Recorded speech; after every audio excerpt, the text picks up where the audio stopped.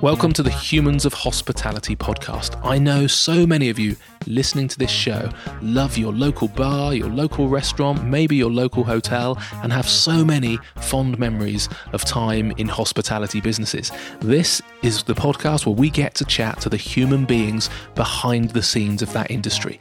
Maybe the chefs or the bakers or the coffee roasters or the gin distillers or the craft brewers or the entrepreneurs, but all doing an amazing job of making sure that hospitality stays interesting and the big, dull, formulaic brands do not take over our high street. Please enjoy the show.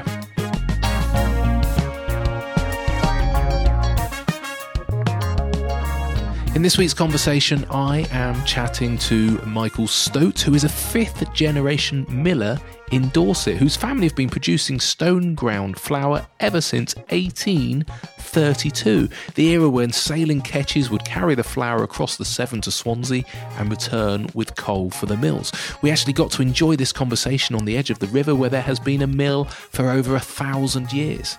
Now, as a teenager, Michael thought he'd be an engineer, but he had so much fun getting his hands dirty in the holidays he couldn't help but join the family business.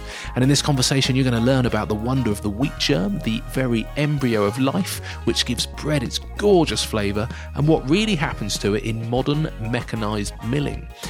And you'll get to see how Michael has adapted to this ever-changing bread scene, from the lows of the 80s and the 90s when his whole food shop market completely disappeared, to the much brighter times now with our growing interest in continental breads, artisanal baking and sourdough. I very much hope you enjoy this week's conversation.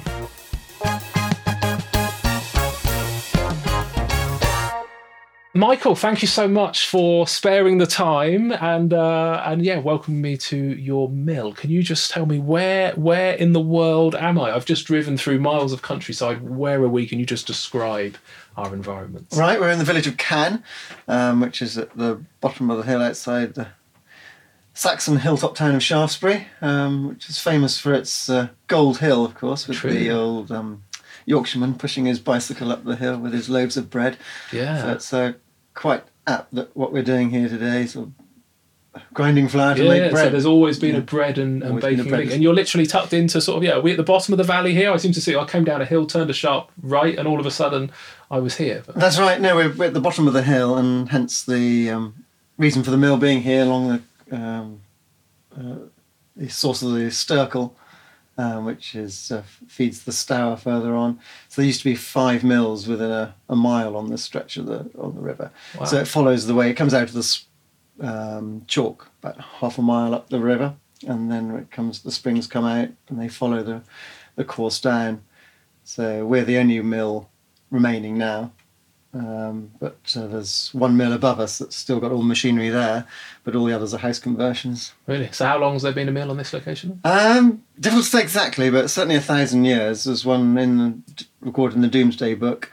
Yes, a mill at Cannes.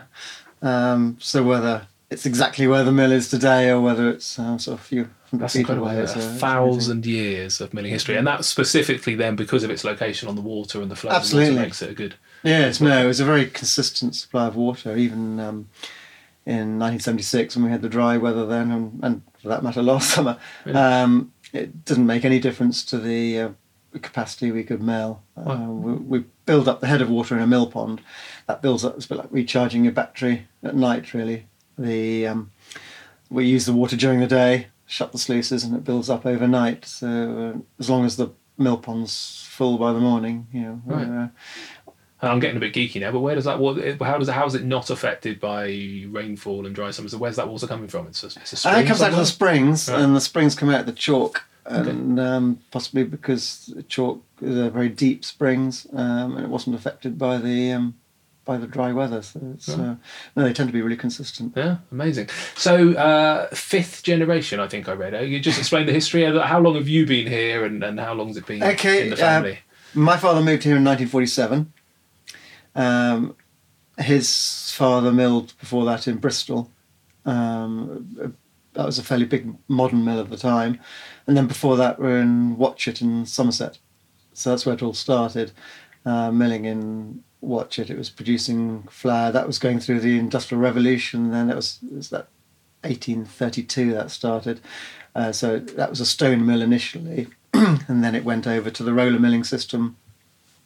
There was the coal milling industry was being developed in Swansea, so there was a huge demand for flour over in Swansea. So they'd mill it in Watchet, and they had 2 sailing ketches that would take the flour over to Swansea to meet the demand, and then they'd come back with coal, which latterly drove the steam turbine that ran the mill. So it was a full cycle there.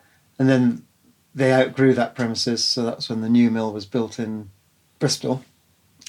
And then Spillers took over the business in the 1930s. But my father carried on work. He started working for the family business, and then the war broke out. So he was away for 5 years during the war. He was in the Navy. He came back and worked 2 years for Spillers, and then decided he wanted to be out on his own. So he purchased this can mills. So this was an animal feed mill when he first arrived. So it wasn't producing flour at all. Right. So it was producing a meal mainly for dairy farmers and pig farmers in the area. And then so that was in 1947. So it wasn't until the late 60s, early 70s that we started going back to our roots of producing flour. Okay. And you were saying earlier that the original building that was here actually burnt down in the 1950s. That's right. When he came here, the building was built out of local stone and wooden framed. And sadly, in 1954, it burnt to the ground. Probably a diesel engine that a manifold overheated, and Hessian sacks, and so a whole lot went up. Yeah. So we've been rebuilt out of industrial materials of the day, which was sort of concrete then. It was what they call a reamer building. So it was a prefab building that was put up. Within a year, he was up and running again, wow. Which was pretty good for those days. So it's a very practical building now. It's big, heavy concrete beams and 3-metre ceilings. So it's fairly bomb-proof. We can do what we want in it, really. Yeah. Whereas fit for purpose. So did you live here as a child then? I grew up here. Oh, yes. Okay. Yes. And was it sort of insistent you must be a miller, or were you going to go off and do something else? It's one doesn't know what was going on behind the scenes. But, you were being brainwashed. Yeah. My brother, he'd gone into ornithology and nature and studying environmental studies, really. Yes, whether the more pressure was put on me, I don't know, but I tended to be more interested in the engineering side of things. So I got bored at school, and so left a bit early and went on and did an engineering course in Salisbury, thinking I was going to go and carry on with that in Oxford with some friends who had gone up.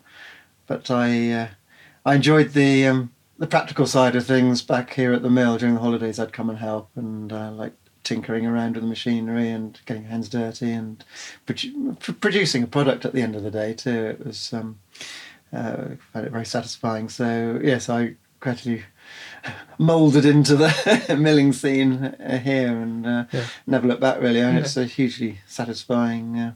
So you sort of evolved. It wasn't a eureka moment. You said, "Yeah, that's it. I'm going to dedicate my life to this." It just sort of happened. It did evolve. And here you are. Yes, I believe my grandfather. He was told that he had to be a miller, and he said, "No, I want to be a farmer."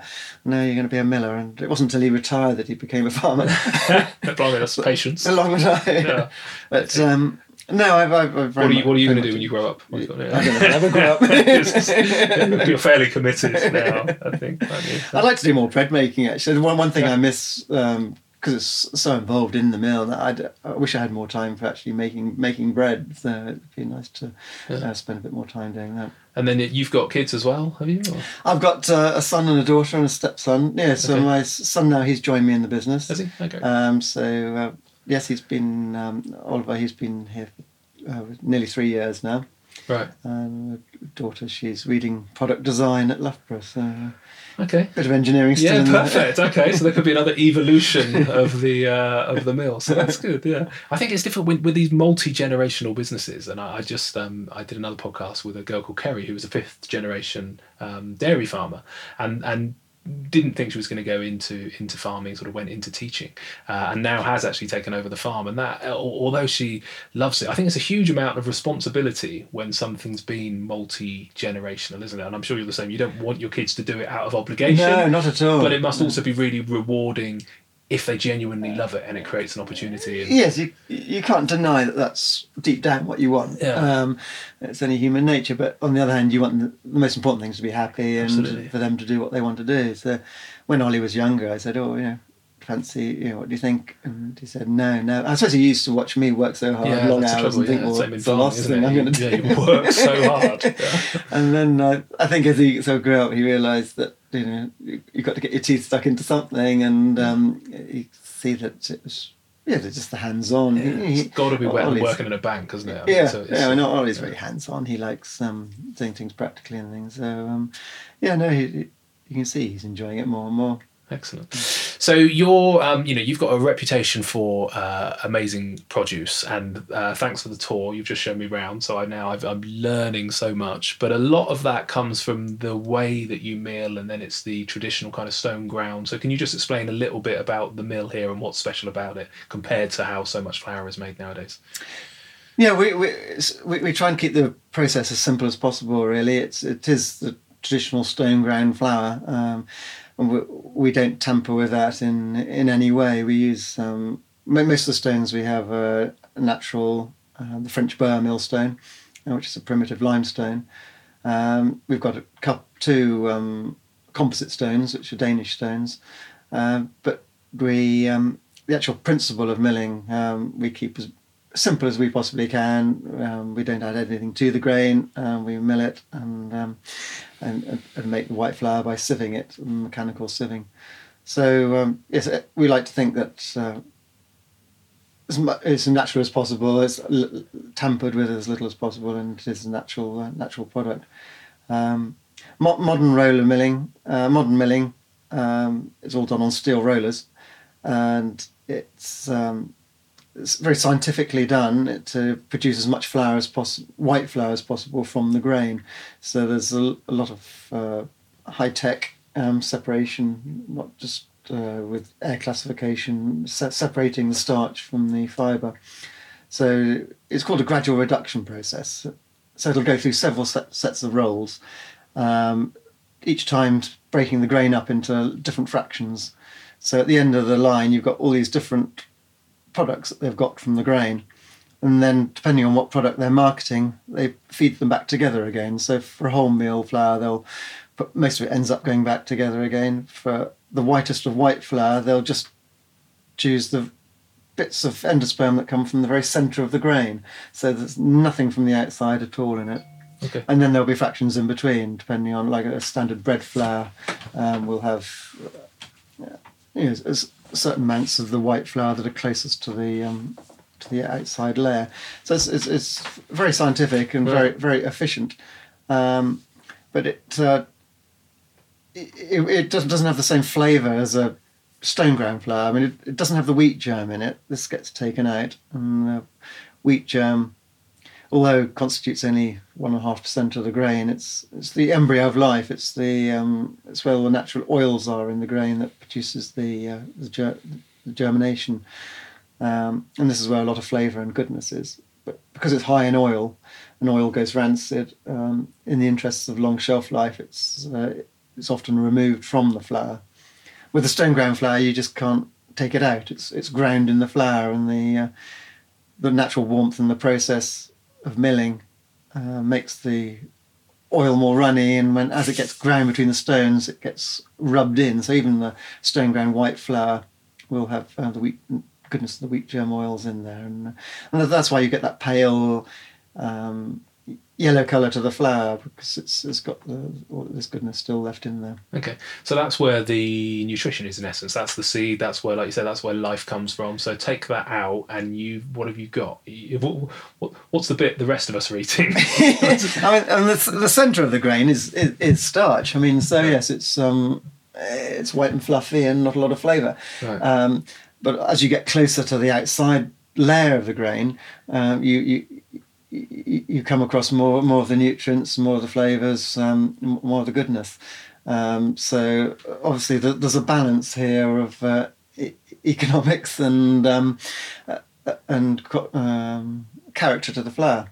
It seems crazy that we take out so much and end up with a product that's doesn't taste as nice and has less nutritional kind of goodness in it. And it seems odd that we do that, doesn't it? But when did that start? When did we get this obsession with modern flour without the nutrition? Well, probably longer ago than a lot of people think. Actually, it was a bit of a status to be able to eat white bread. The whiter the bread was the better you were if you could eat white bread. So and this created a huge demand for white flour, which the stone mills dotted around the country couldn't keep up with. So this new technology, as it was, came in this 1850s from Hungary, and it was because they could produce so much more white flour per hour and more efficiently. And so a lot of some stone mills just stopped trading. Others embraced the technology and installed roller milling equipment into the stone mills, which was quite a challenge. And if you look in the history books in the late 1800s, so 1880 to 1900, there were a huge amount of mill fires. And it's because all this high output technology was being crammed into old rickety buildings, and the technology was quite infinite, I suppose. So the bearings and things would be overheating, and there'd be dust around that would ignite. So there's a lot of mills that burnt down during that period. Okay. But the technology has moved on, and modern roller milling has sort of proved to be this hugely efficient industry at producing white flour efficiently. Right, predominantly from a yield perspective, so basically they can get more flour out of the grain. More flour out of the grain is all about extraction rates. Right. Yeah, so as has a lot of farming become much more industrialised, the pressure on dairy farms and milk at a certain price and all that kind of stuff. So that's it's right. just across the industry. So we're lucky that people, like you, are there still a lot of mills doing it the traditional way across the country, or has this become quite niche? I think there are more and more. There's we're a member of the Traditional Corn Millers Guild, so it's a guild that started over 25 years ago now, I think, and it's there's over must be heading on towards 30 members now. Small mills dotted around the country. Some are just working museums, but have good volunteer support and take the craft seriously. There's quite passionate about it. So there's dotted around the country. There are quite a few mills sort of producing, but it's very low volumes. Right. So the percentage of flour produced in this way is what, less than one? A fraction of one. Really? A fraction of a percent. Yeah. Wow. So it's, okay. I think the whole milling industry is about 5 million tons a year in this country. It's quite a lot of grain being milled. Amazing. But the the actual small mills will be a fraction of a percent. Right. So whereas organic, I think it's grown now, but it was 3% at one stage. So you're even less than that. So where there seems to be this growth in sort of people's desire for nutrition and some of the artisan breads and stuff like that, how do we fulfill that now then? Because can those modern mills produce the flour that you do, or are we going to need to see a growth if we want to kind of go back on this trajectory of actual nutritious bread and getting back to the grains? Are we going to need to build more traditional mills? Or? That's an interesting one. Yeah. Can you get bigger? That's the 1%. How are you going to get you to 10%? You're going to need. That would be a lovely thought, because a lot of villages were built on a watercourse, and the first building that went up would have been the mill, because that was the only source of power at the time. And so if these can be brought back into life, and milling flour on a local basis using local grain from the local farmer and just supplying with very few food miles, that's it'd make a great story, and it'd be brilliant, but in reality I don't know how practical that would be. Right, because it's happening in coffee roasters. So I interviewed a coffee roaster recently, Joel at Bad Hand, and we were chatting about the fact that, there used to be a coffee roasters in every town, and your coffee would be roasted locally, and there might be two, and you'd either like that guy's or that guy's kind of coffee roast, and that was your choice. And then we're seeing a growth in the kind of artisan gins. So Rupert from Conker Gin, for example, doing a lot more gins. Craft beer, Steve from 8 Arch we interviewed, and we lost all of the craft breweries and they all got swallowed up by the big guys, but now there's a lot more breweries locally. Is that not happening in milling world? Has the demand changed, or is the demand still dropping off for your style of flour? No, I'd say it's increasing. It is. And the not just with the baker, I think with the home baker as well. I think people, I don't know if we can thank the British Bake Off for part of that. It certainly helped. It's got people interested in baking at home. We've noticed our sales, the retail bags increased over the last few years, and so there's been quite a following on sourdoughs. People, I suppose when the bread machine came in, whenever it did come in the 80s, it was a bit like the yoghurt making, and a lot of people would have one, be given one, and use it initially for the first 3 weeks, and then it would get chucked in the back of the cupboard and sort of not used. Yeah. But there's a percentage of people who thought, oh yeah, this making bread's quite fun. I want to take it to the next stage and sort of make it properly and make sourdoughs. And the bread machines whetted their appetite and they've wanted to take it further. So I mean, okay, it's only a small percentage of the people with bread machines, but it has definitely got a lot more people interested in making bread that probably wouldn't have done before.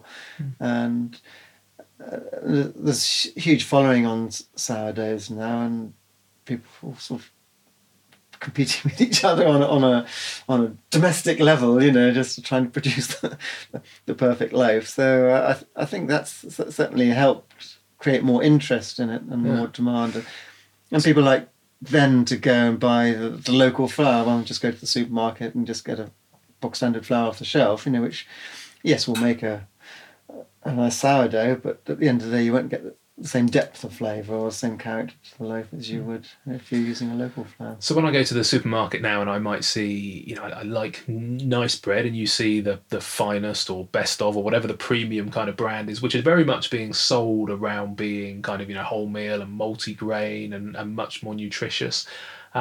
Is that rubbish? Are they not actually using the kind of traditional flour with all the nutrition in because they simply wouldn't be able to because there's not enough supply? I think the type of grain they use initially is going to have an impact on, like anything, I suppose. Well, what you put in is what you get out. So if you're using, for want of a better word, cheap grain from a big agriculture, you're not going to get the same result as if you're going to a small organic farmer who's putting a lot of passion into what they're growing. It's on a mixed farm. The yield is much less per acre. So you tend to get more intensity of flavour.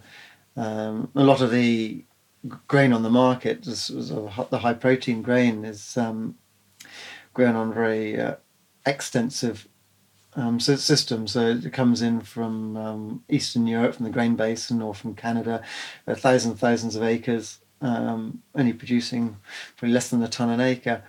But the inputs are very low, and you tend not to get the flavour. It's a short growing season too, so you don't get the flavour developed through the growing season.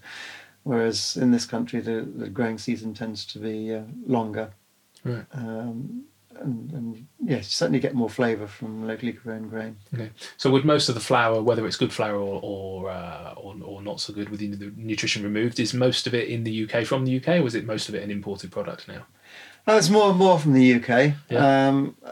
Even the industrial mills will be using more UK grain than they would have done 10 years ago. Why? It's the varieties have got more suitable for bread making. As our expectations of what a loaf should look like, because if you go back 100 years ago, a loaf of bread would have been quite flat, heavy, and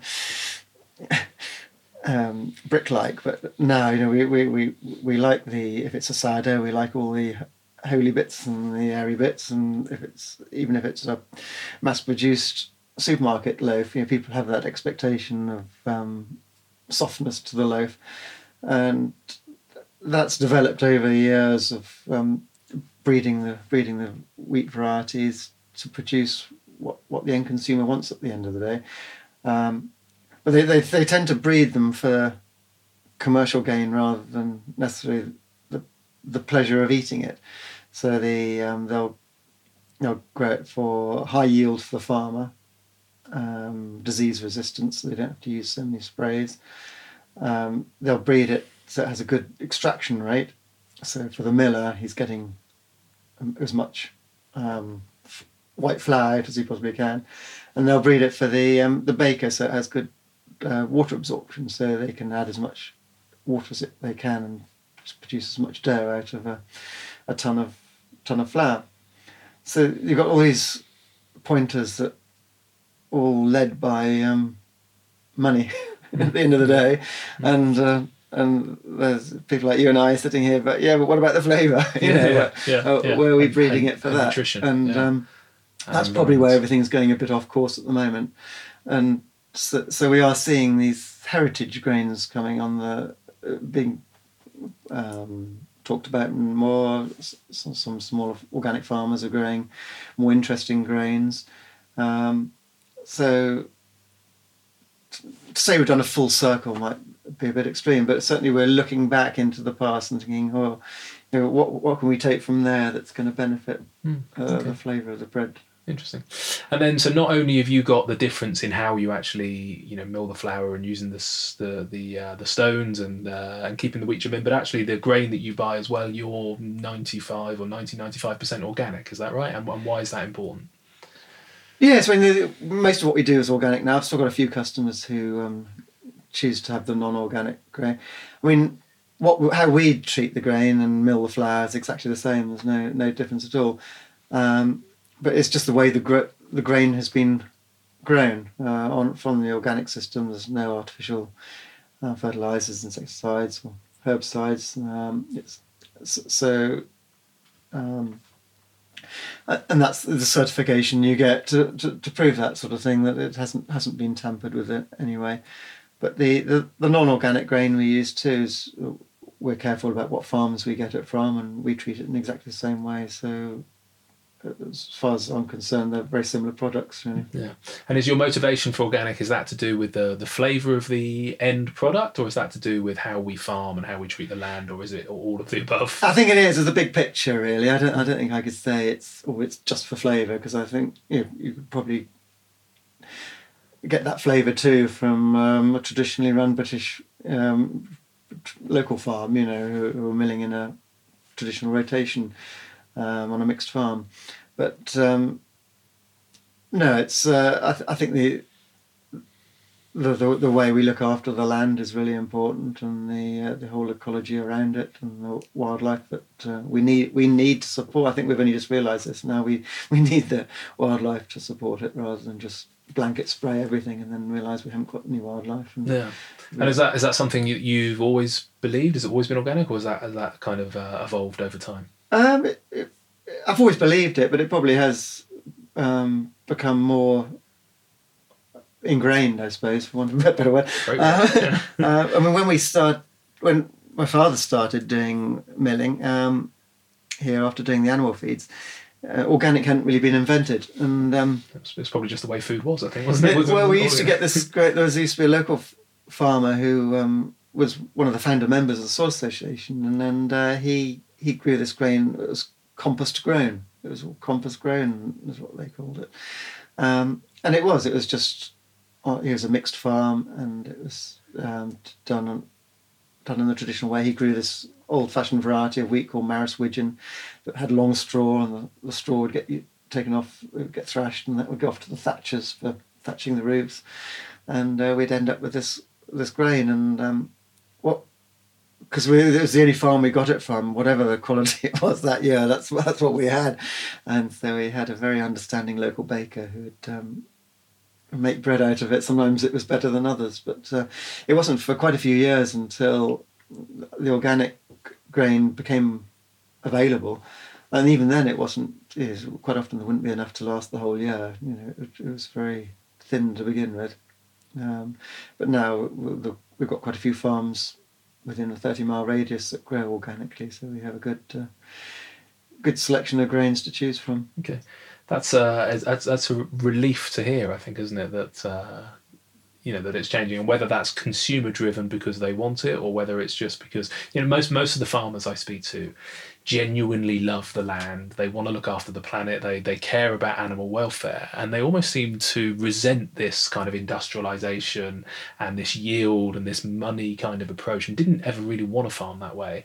And it's almost like it always felt wrong, and now we can prove it's wrong. We can prove the damage that it's having on the planet, and they seem desperate to kind of go back to the traditional approach if they can. But the thing that's holding them up is price and maybe supermarket pressure, and that's going to rely on the consumer to change and maybe be willing to pay a little bit more, I suppose. Is that reflective of the challenge you've had? Is the reason that you can now do this, that you can do traditional milling and you can buy organic, is because people are willing to pay more for your flour? Yes, I think that's true. It's because we don't actually supply any supermarkets. All our trade is to small independent bakers, independent shops, farm shops, delis, and people from the door sort of thing. And it was interesting, the last recession, 2008, was it? The last recession when everything went pear-shaped for a bit, the banks gone to spot a bother, and the supermarkets just sort of took all the organic produce off the shelf overnight. So it wasn't the consumer-led, it was the decision by the supermarkets to take it up because they wanted to fill the shelves with the economy range of things, I suppose, because there wasn't going to be so much money around for purchasing, so all the organic produce got taken off. We didn't really notice any change in our output. Our demand didn't change at all, which is really interesting. So it sort of made me think, really, that all our customers are buying our flour because it's a choice they've made and a decision they've made, and they're quite happy staying on that course. Whereas I think with the supermarket, sometimes it can just be a trend. It can people are buying another packet on the shelf. You've got your product, whatever it might be, so whether it be flour or rice or drinking chocolate or whatever. But you've got the same big global manufacturer making it in one packet, and then next door you've got them making another packet with just organic written on, and I think that follows that sort of marketing follows a trend. Whereas those who really believe in the organic and will be buying locally and not necessarily buying from the supermarket. Okay, that makes it sound very easy in the fact you just stick to your principles, sell organic, you charge a higher price per principle. But presumably, you've been doing this a long time, so there must have been some key challenges and some shifts, I suppose, in trends that impact your business. What's been some of the key stuff over the years that comes back to you? Yes, well, I suppose we started doing flour in the 1970s. So we had two types of flour. We had wholemeal flour and what we called an 81% flour. So it's like a brown flour. It's halfway between white and wholemeal. So we just produced two types of flour. And during the 70s, the supermarkets hadn't really taken a grip on the sort of whole food side of the market. So we supplied a few bakers, but a lot of our trade was to whole food shops, which were all these shops sort of popped up all over the place, selling whole foods in open bags, and you had your scoop and you weighed out what you wanted, and it was just a really nice way of doing things, really. And that carried on into the early 80s, I suppose, but the supermarkets were seeing there's a huge, because during this phase it was quite a lot of vegetarianism, and the Cranks restaurants, and they were a big scene, and so there was a huge demand for earthy foods which wasn't being covered by the supermarkets, and the supermarkets I think saw this, and so then they suddenly started stocking all the whole foods, the wholemeal flours, and a lot of these whole food shops sort of just disappeared in a very short period of time. They totally got competition was just overwhelming. So we noticed a huge drop off in the mid to late 80s. That the supermarkets were really taking the trade away. It was then that I started focusing on bakers direct and channeling, finding the interesting bakers and getting them to try our flour and see if they could sort of make more interesting products. And it was quite a challenging time, sort of right up until the late 90s, really, I'd say, when a positive side of the supermarkets came through in that they were introducing the consumer to more diverse breads, and they from all over the world, well, certainly Europe, if not the world, all these sort of continental breads would appear. Okay, they weren't great, but they looked interesting. And I think before then it had just been standard British loaves, and suddenly you saw a more diverse range of breads. And I think that got people interested. So then that introduced some bakers to try and reproduce these breads better quality. So we found that a lot of the it would be chefs who'd enjoyed baking as part of their career, and really enjoyed the baking side of it, and weren't getting a bit disillusioned with the being in the kitchen bit, and they broke away and started their own bakeries, and put loads of passion into bread making, and that sort of filtered out our way. And because they like to deal with small independent miller, they like to come and see where their flour is being produced, and they like to build up the whole story. So that certainly took us late 90s through the millennium, and then the sourdough sort of revolution, for want of a better word, has taken off, and now we're finding there's a huge demand for sort of stone ground flours. Okay, so is the current demand coming again more from the bakeries, or are you now back to the direct to the consumer again, or are the whole food shops coming back? Not really the whole food shop. So it's more it's more small independent baker and the home baker. Right. So how do you get direct to the consumer? Do you sell direct, or do you just go through a number of resellers? Yes, no. It's in our locality we deliver directly to shops, but we supply one or two wholesalers. But really, people out of the area, we've got an online shop, and most people will get it through that. Nice. So the internet is providing you with a new opportunity to get straight to the caring, discerning consumer then that bypasses the super, because we're seeing this huge impact on retail, I suppose, aren't we, and the domination of the internet. And I think sometimes the concern is that's only going to play out for the benefits of the Apples and the Amazons of the world. But actually, in reality, I've spoken to a number of suppliers who say, you know what, actually it's a good thing even for the little guy, because we have now got a route to market. We can bypass the middleman. So that would be your experience in part then. Definitely, yeah. I mean, it's not a huge part of our business. We don't really... Because it's quite time-consuming packing all the flour. Yeah, absolutely. Sending half a kilo of flour. And then you get the odd bag gets lost or whatever, and all the rest of it. So it's not something we really push, but it is becoming more of an important part of our business. It'd be interesting once there's drones and people can just press a button and say I need flour, and it takes the hassle out of it for you. Although it would look like snow. There'll be a lot of white people going around if they start exploding. What's your thoughts on the kind of the allergy changes and the gluten-free and all the kind of stuff that's happening around that? Yes. Is it? Oh no, go on. I'm just going to. Yes, again, I think there are true celiacs who can't, the slightest bit of gluten, and it does seriously affect them. And then there are those that it has become more of a fashion trend. And then there's those in between who just feel uncomfortable at eating gluten, and it just doesn't necessarily agree with them. And you wonder where all this comes from, and whether it does tend to coincide with industrial production of bread. The Chorleywood bread process, which sped up, when traditionally even yeasted bread, was left for a decent amount of time, several hours, to in bulk fermentation, so all the natural enzymes in the dough could break down the gluten.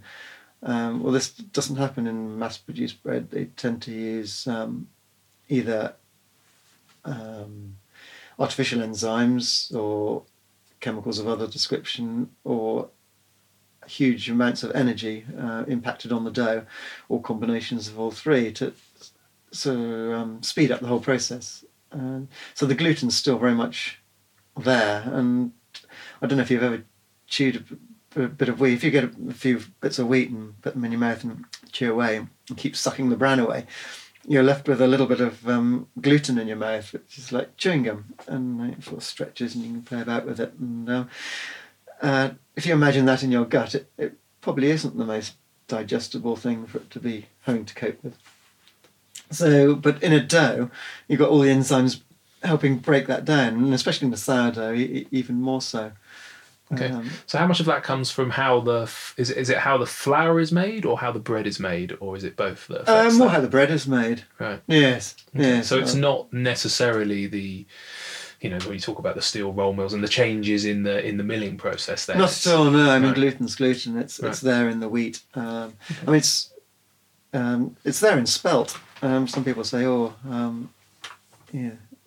they avoid gluten and they eat spelt, and I have to correct them, saying there's every bit as much as gluten in spelt as there in wheat, but it's more extensible. It's a weaker gluten, and so it stretches, so it is more digestible to the gut. So some people who find they can eat spelt products, whereas with wheat products they do find it difficult to digest. Okay, but the same rule applies really. Is the fact that they can get away with making the bread in it quicker because the spelt is easier to break down the gluten. Whereas really, if we were just still making bread in the traditional way, which presumably a lot of the people you supply and the local bakers that you supply would be making the bread in the way that would break down the gluten in advance, and therefore potentially wouldn't affect people in the same way as. Well, that's right. Yes, I mean, if you go to your independent baker, there's a good chance that it is a long fermentation process. Even with yeasted dough, it could be at least 4 hours, and you get this breakdown. Yeah, I know my chefs get frustrated, and you're absolutely right. There is definitely a case for celiac, and we make a lot more gluten-free products. And actually, a lot of the time now, the bakers are learning how to make gluten-free in a way that doesn't have an impact on quality and taste.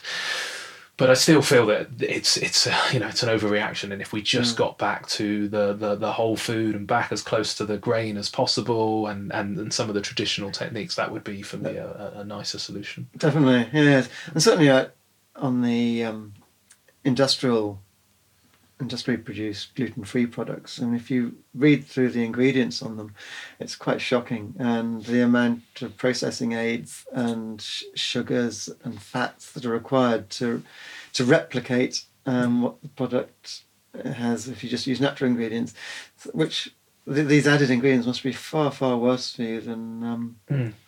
It's incomprehensible. I think. People think they're doing it for a health reason. Yes. Yeah, and then you go, do you realise what's actually in it? When, like you said, gluten is completely natural and from the grain. I think the more we can get back to a whole food diet and a less processed diet. But it's been encouraging, and it was the same when I was chatting to Helen from the Soil Association, because part of me was concerned that it was going to be impossible to follow a more traditional approach to farming or anywhere along this process of food production, and to feed 10 billion people by 2050 was actually a juxtaposition. It was actually impossible to achieve both. But she was actually very optimistic that you can you can increase yields and you can farm traditionally, and it is possible to feed the population. We just need to be, a little bit more clever. And there's a lot of research now around, agroforestry and kind of, mixing the diversity of what you grow and how you grow.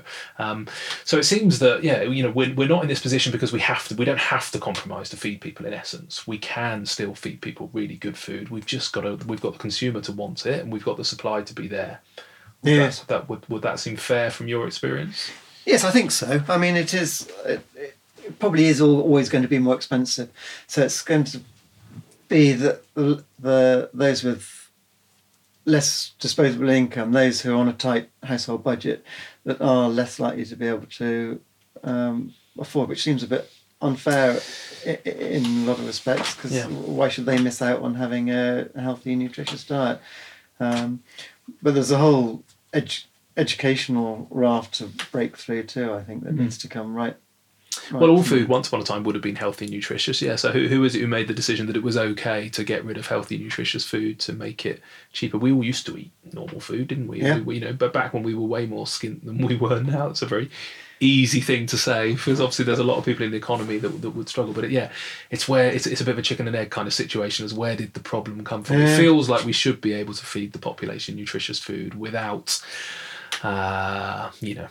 bankrupting people.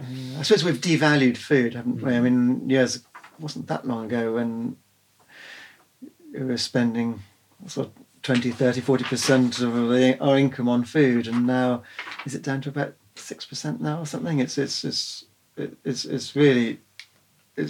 been really devalued, and it's more important to have the car and the conservatory and the computer. That's the thing, And how did what we put in our bodies become, so much further down the list? It seems insane. I've said this before, but I get asked more questions around nutrition when I take my dog to the vet about, is the dog's diet changed? What's he eating? What's he doing? Than I do when I go to the doctors myself. I don't think I've ever been asked, have you changed your diet? Have you changed what you eat? What are you actually, what are you putting in your body? And it seems, it seems odd that nutrition just doesn't seem to be part of what we're. I suppose it comes down to education, I guess. We're not taught about it at a young enough age to understand it. And if we improved our diets and were more healthy, that would save the NHS.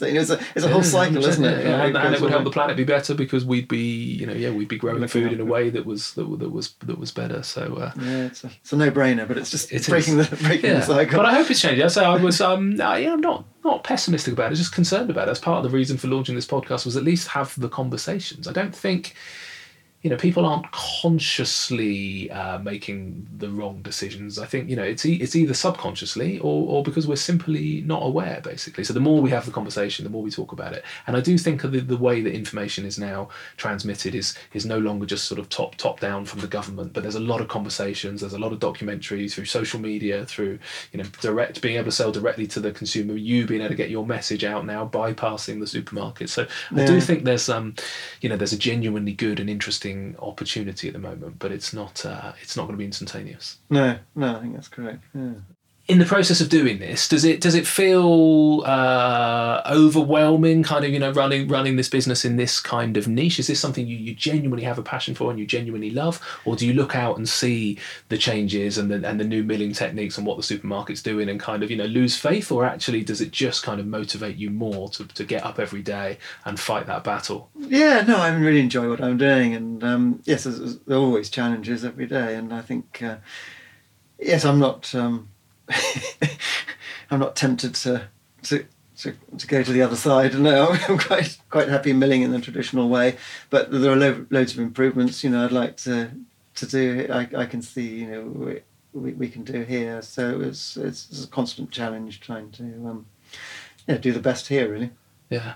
So going back a little bit to that idea that maybe there is going to be an increase in demand, and actually it's quite hard to supply it because there's so few mills, if people want to get into milling, is this you kind of think of barriers to entry, I suppose, in the fact that most mills you see are very traditional, have been there for hundreds of years. If somebody just goes, you know what, I want to do that, is it possible? Can you set up these kind of new mills? What advice would you give to a wannabe kind of person who goes, yeah, I want to do milling? Is it how's this kind of career, your kind of traditional approach, how's that going to continue for the next 5 generations? So if you want to be a watermiller or a windmiller, you are restricted to finding a watermiller or a windmill, right. Which are sort of few and far between. But there are ones dotted around the country, and it's important to breathe life into them, to preserve them, to give them reason to carry on working. So that's a good reason in itself to keep them working. We supply 1 or 2 bakers that actually mill some of their own flour. They've installed milling equipment into their bakery. So it gets very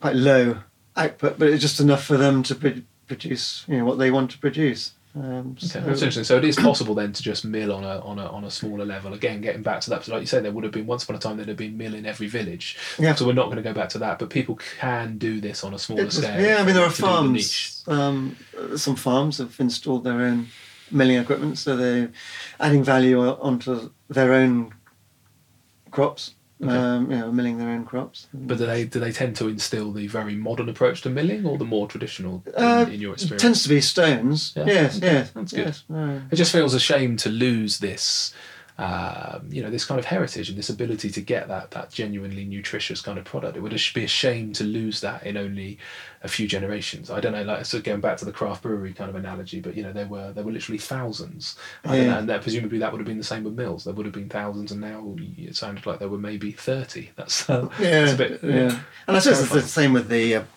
traditional baker, isn't it? The bakers dotted around, and, but I think there are more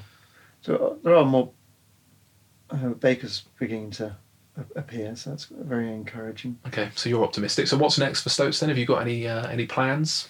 Just do what we do better, I think. Yes, build up relationship with our farms, and it's nice having the relationship we do have with our farmers we buy the grain from, so work on that, and also relationship with the bakers too. It's nice having the whole cycle, really, seeing the grain growing in the fields, coming in, and then when you deliver around to the bakers, you see them pulling the loaves of bread out of the oven. So that I do find really satisfying. Yeah, it's great, isn't it? Yeah, I love it.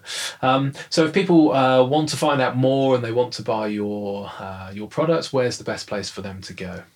I suppose, like a lot of things these days, first port of call is the website. Yeah. So stoatsflour.co.uk, and that we'll be able to find a list of stockists, all about what we do, and some of the bakers we supply. Perfect. You on social media as well? Or? We're not actually, no. Brilliant. Good. Thank you for being one of the few left that's not. I love coming out to the British countryside. Supermarkets. Yeah, you don't. Yeah, you don't, and you're not on social media, which is a good thing, because I think that's it's all about genuine authenticity and getting back to traditional ways, I think, isn't it? And not getting lost in all of that. It'd drive you bonkers, all the celiacs on Instagram. You'd be pulling your hair out. You're much better off first. Well, look, thank you for doing what you do. Thanks for keeping the traditional mills alive, and for such a great product. I know my bakers have used it for a number of years, and I said I'll go back and check if we still are. But it's a great product. It's a great story. So thanks for doing it in the first instance, and thanks for sparing the time to chat about it. It's fascinating. But pleasure. Thank you so much. Cheers.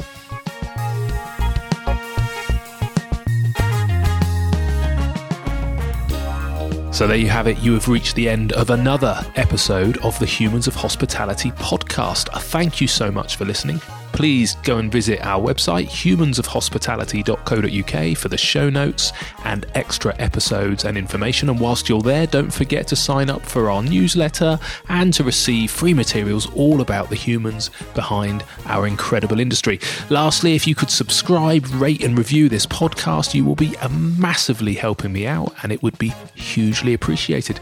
Thank you so much. We'll be launching another podcast in just 7 days' time. Cheers.